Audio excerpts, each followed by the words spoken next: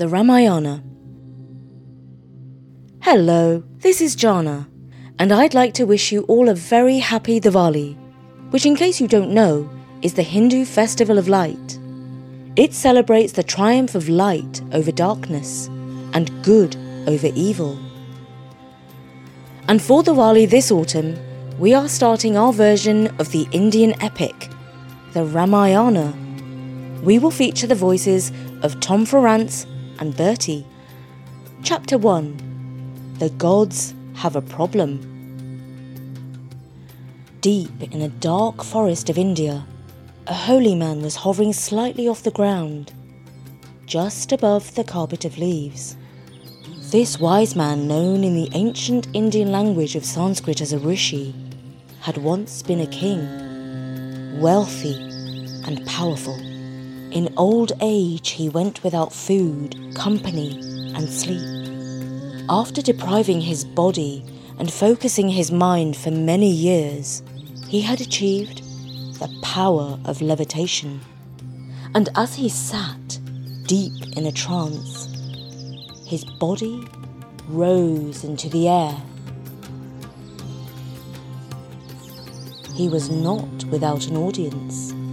Agni, the bright god of the flames, flickered and danced before him. The eyes of animals and birds glinted like stars among the trees as they watched him perform the miracle of mind over matter. His low chant carried throughout the wood.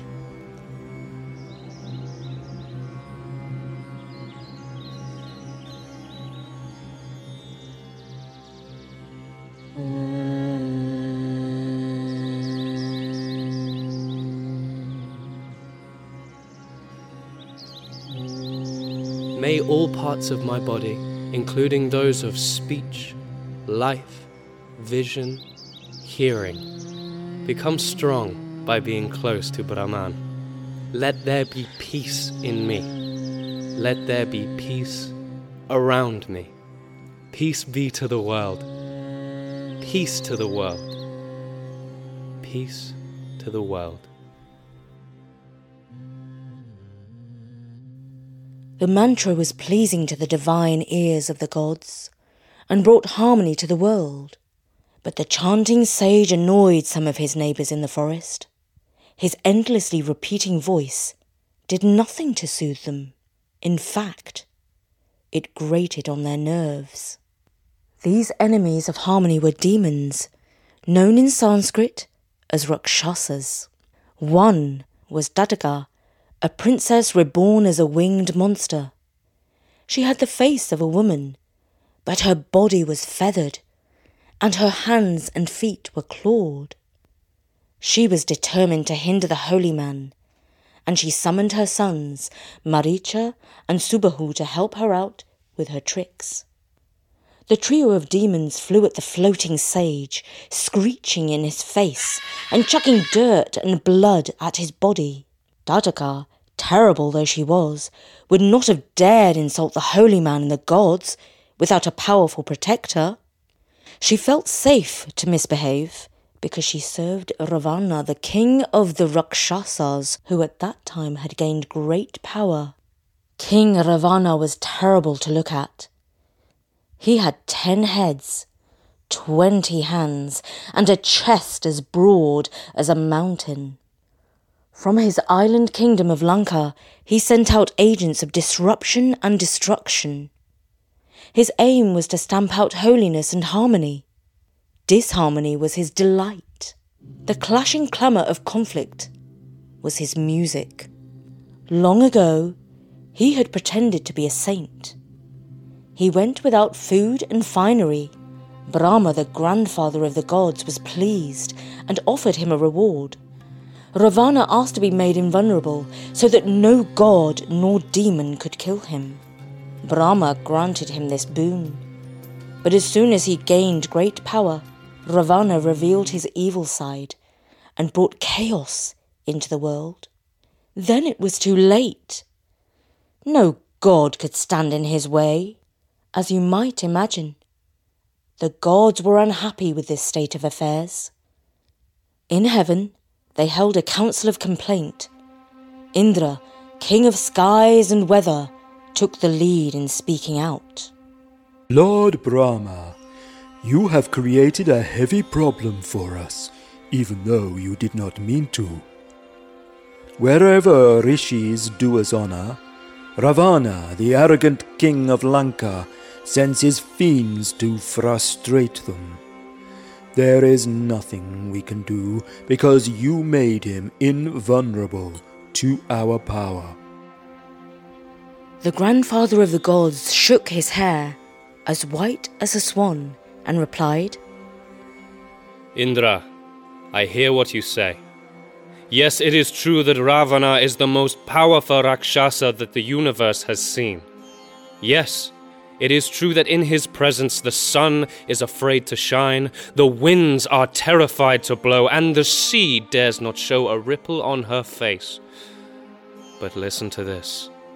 I left a chink in his armor. A being so powerful was too arrogant to seek protection from mere humans. This is what we must do. We must send a man to kill him. This reply greatly surprised Indra, whose whole body flashed with lightning, as he thundered back. Bah!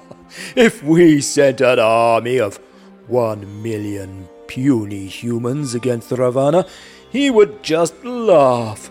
He would uproot a mountain and hurl it at our heads. While these gods were in uproar, divine Vishnu, his sky-blue skin wrapped in his blazing saffron robe, rode up to the council on his eagle, looking like the sun upon a cloud. The council quietened, because the gods wanted to hear what he had to say. O Brahma, our revered grandfather, you seek a human to destroy the evil Ravana. Permit me to be born to a human mother, and I will complete this deed of destiny. Grandfather Brahma was pleased with this positive response, but he cautioned as follows. Lord Vishnu, your power is too great for one human woman's body to bear. Let your spirit be divided among 3 mothers. I know how you must achieve this. In the blessed kingdom of Ayodhya, the virtuous King Dasratha has 3 wives, and as yet, not a single son. Allow yourself to be born to all 3 wives, but not in equal parts. And, when the time is right, you may bring peace to the 3 worlds by defeating the evil Rakshasa king. It shall be so, replied the shining Lord Vishnu. The council was in agreement, and the divine plan was set into action. So now, let us turn to the human world, where the action of our story will take place.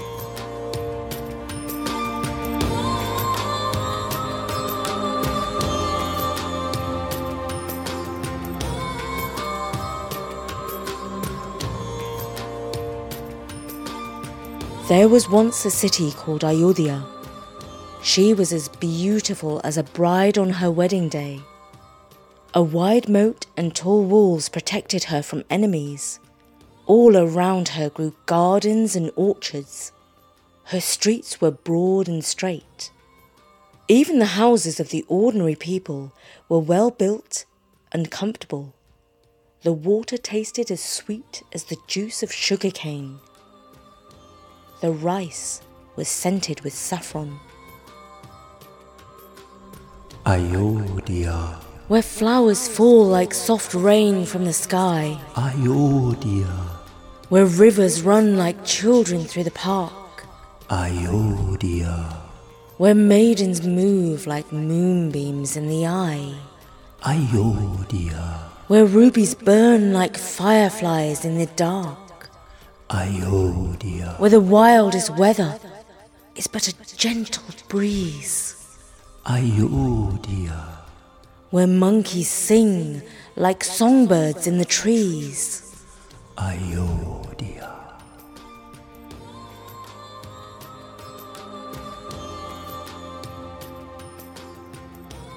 This lovely city was ruled by King Dashratha, who was wise, just, and dedicated to holy law, known as Dhamma. He was loved by his family and by all the people of Ayodhya. This blessed king had but one sorrow. None of his 3 wives had borne him a son. He consulted the wisest sages about what to do to resolve this problem. After listening to what they had to say, he decided upon a sacred rite known as a yanga, in which a horse is sacrificed to the gods. The day of the yanga was set in the calendar. Dashratha invited kings, holy men and nobles from all over the world to witness the ceremony. For weeks the workers of Ayodhya built pavilions, stables and houses to accommodate the visitors. The pillars were festooned with wonderful carvings, the walls draped in tapestries, and the floors covered with fine carpets. All were supplied with food and drink and entertained with music and dancing. Day after day, the priests performed sacred rites. Then came the day of the ceremony. Kausalya was the king's first and most revered wife. The high priest ruled that she must perform the sacrifice. So the queen wielded the sword and struck the horse with 3 blows. Later that evening, when the king was alone in the temple, he stood before a sacred fire and roasted some of the horse meat for the gods to savour its sweet smell and taste. The flames danced while the wise king tranced, until a fiery figure before him appeared, robed in red, with flaming head, with glowing skin and lion-like beard. His radiant, sun-like face was clearly not of the human race. His arms held out a golden cup, filled with the food on which the gods themselves sup. Then he spoke, in a voice as deep as a battle drum, "Good King Dashratha, from the gods I come. This food I bring feeds the heavenly beings. You must give it to your lovely queens.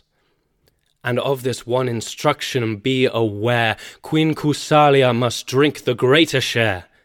Soon your wives will bear the sons you crave. This is the gift that Lord Brahma gave." King Dashratha reached out and took the golden cup from the flickering figure of the flames. He did exactly as he was told, feeding the divine food to his wives, spooning it into their mouths, and he gave the largest part to Queen Kausalya, his first and most revered wife. When he had finished feeding the divine food to his wives, he was happier than a poor man who has suddenly come into money. 9 months later, 4 sons were born to him. Queen Kausalya gave birth to Rama. Never had the world seen such a beautiful human being. His face was like the moon on an unclouded night. As he grew into a boy, his talents shone like stars. He could shoot the keenest arrow. He could ride the fastest elephant. It was his joy to perform his father's will. Above all, he was wise, just, and steeped in Dhamma. Queen Sumitra bore 2 sons. Lakshmana was devoted to his half-brother Rama and followed him like his shadow.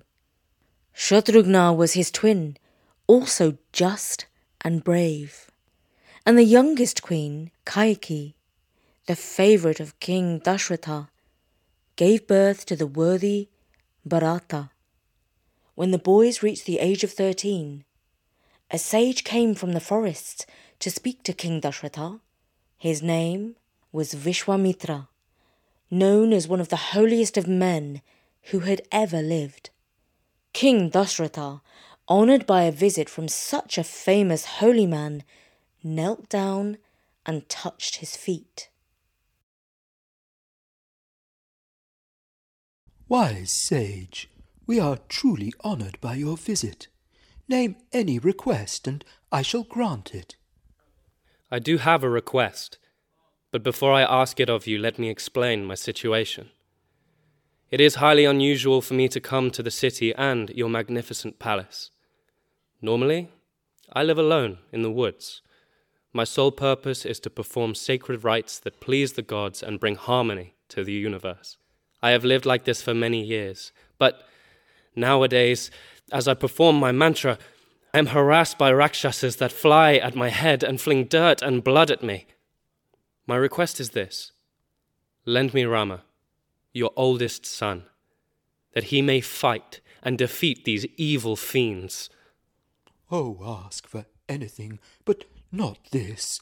My lotus-eyed child is not old enough for war. Let him stay at home and play with his toys. I shall send an army of 10,000 men to slay those noxious demons. Did you lie when you said you would grant me any favour I asked? I did not lie, but Rama is my favourite son. I cannot allow you to take the apple of my eye. You have stored up worth and virtue all your long life. Now with this deception you throw it all away. Oh, please, I beg of you, show mercy. Why are you afraid? Do you not know that I will not allow harm to come to Rama? I will instruct him in the use of celestial weapons, the very same used by the gods.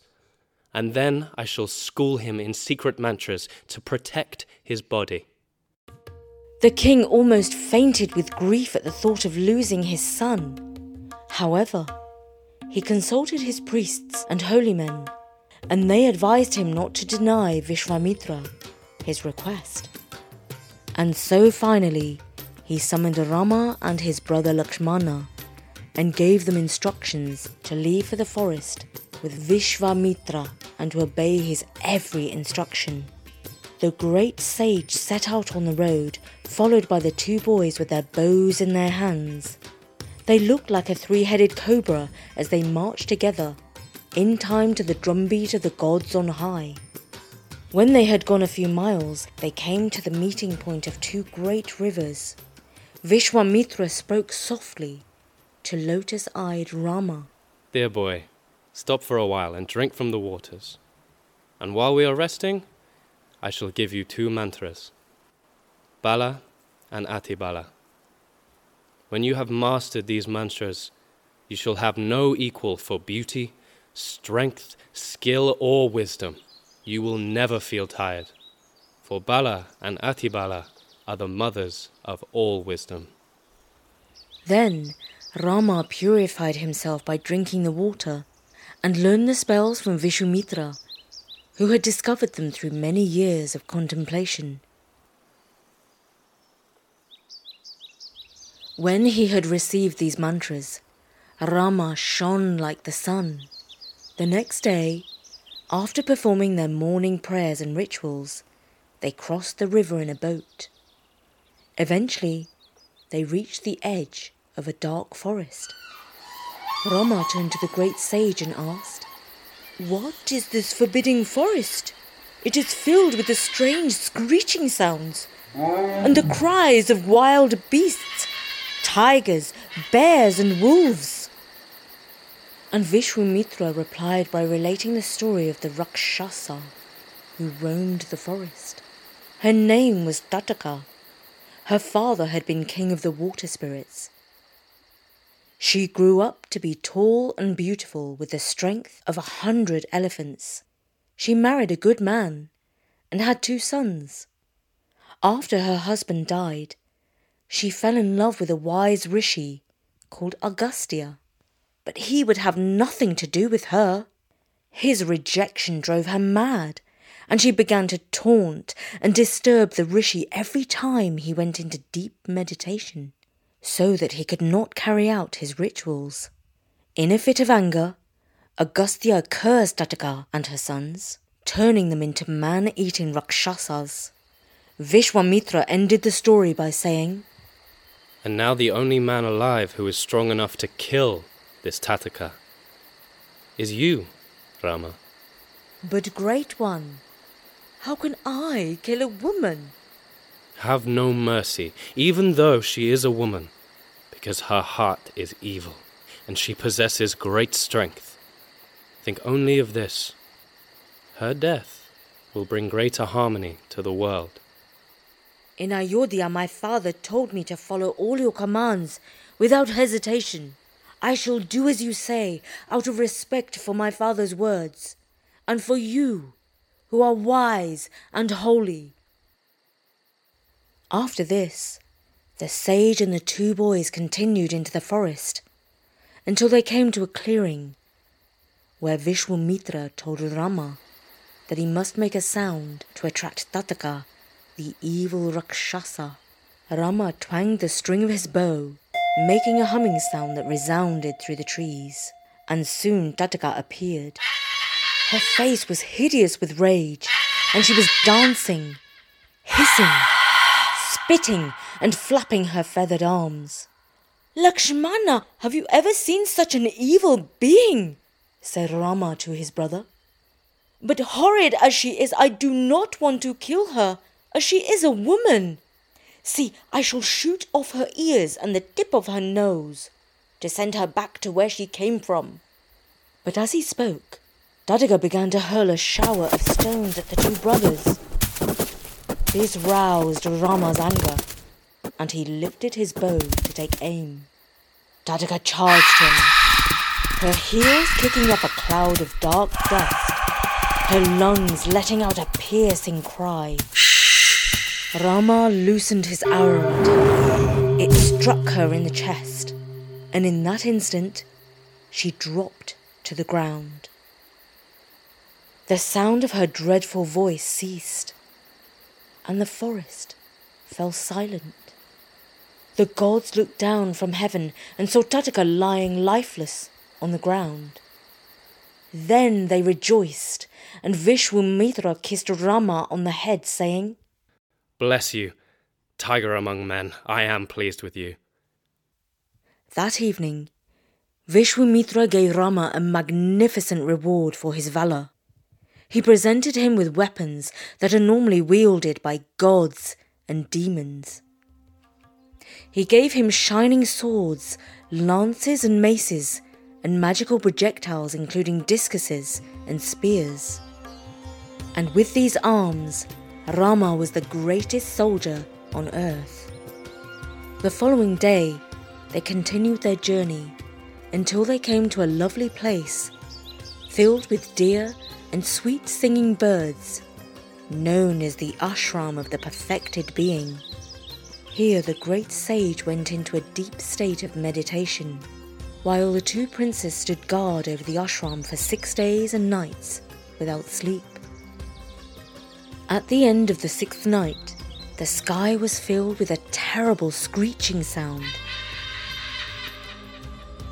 The sons of Tataka, Maricha, and Subahu came hurtling out of the sky, shooting blood at the princes. When this happened, Rama turned to his brother, saying, Now I shall scatter these evil flesh-eating Rakshasas like the wind scatters clouds in the sky. And then he fired a holy weapon into the breast of Maricha, who dropped to the ground, still writhing and yet alive. See, he is not dead yet, said Rama, who then chose a yet more powerful weapon to finish him off. Tataka's other son, Subahu, was now more enraged than ever. But Rama fired at him, and his body whirled around and was flung into the sea some 800 miles away. Then a dark cloud of yet more Rakshasas flew in for the attack. The noble princes Rama and Lakshmana fought them off until all evil demons were dead. When Vishwamitra finished his holy rituals, he learned of what Rama and his brother had accomplished and was delighted. He told them, You have followed your father's orders and completed your task. Now this ashram is truly perfected. Tomorrow, I shall head off on a journey to visit King Janaka in the Himalayan mountains. He possesses a divine bow. Any prince who can string and fire the bow shall win the hand in marriage of his daughter, Princess Sita. Will you accompany me on this journey and try your luck with this bow? And of course, the two boys agreed to follow the wise Rishi. And that was the first part of our version of the Ramayana. It was adapted by Bertie and featured the voices of Tom Ferrance and Bertie. The original was written in ancient Sanskrit, and you might be interested in knowing a smattering of Sanskrit words. For example, a wise man in Sanskrit is a rishi. Perhaps you've heard Britain's new Prime Minister is called Rishi Sunak. His first name means a sage or a wise man. A related word is a guru, who is a teacher. And as you heard in the story, a rakshasa is a demon or a monster. And before I go, I'd just like to give a special shout out to our listener, Charlotte Grace from Cornwall, who recently turned 8 years old. To all our listeners, you can support us on Patreon or via PayPal. Just go to storynori.com to find the links. And if you like stories of a spiritual nature, we are starting a new podcast called Relaxivity.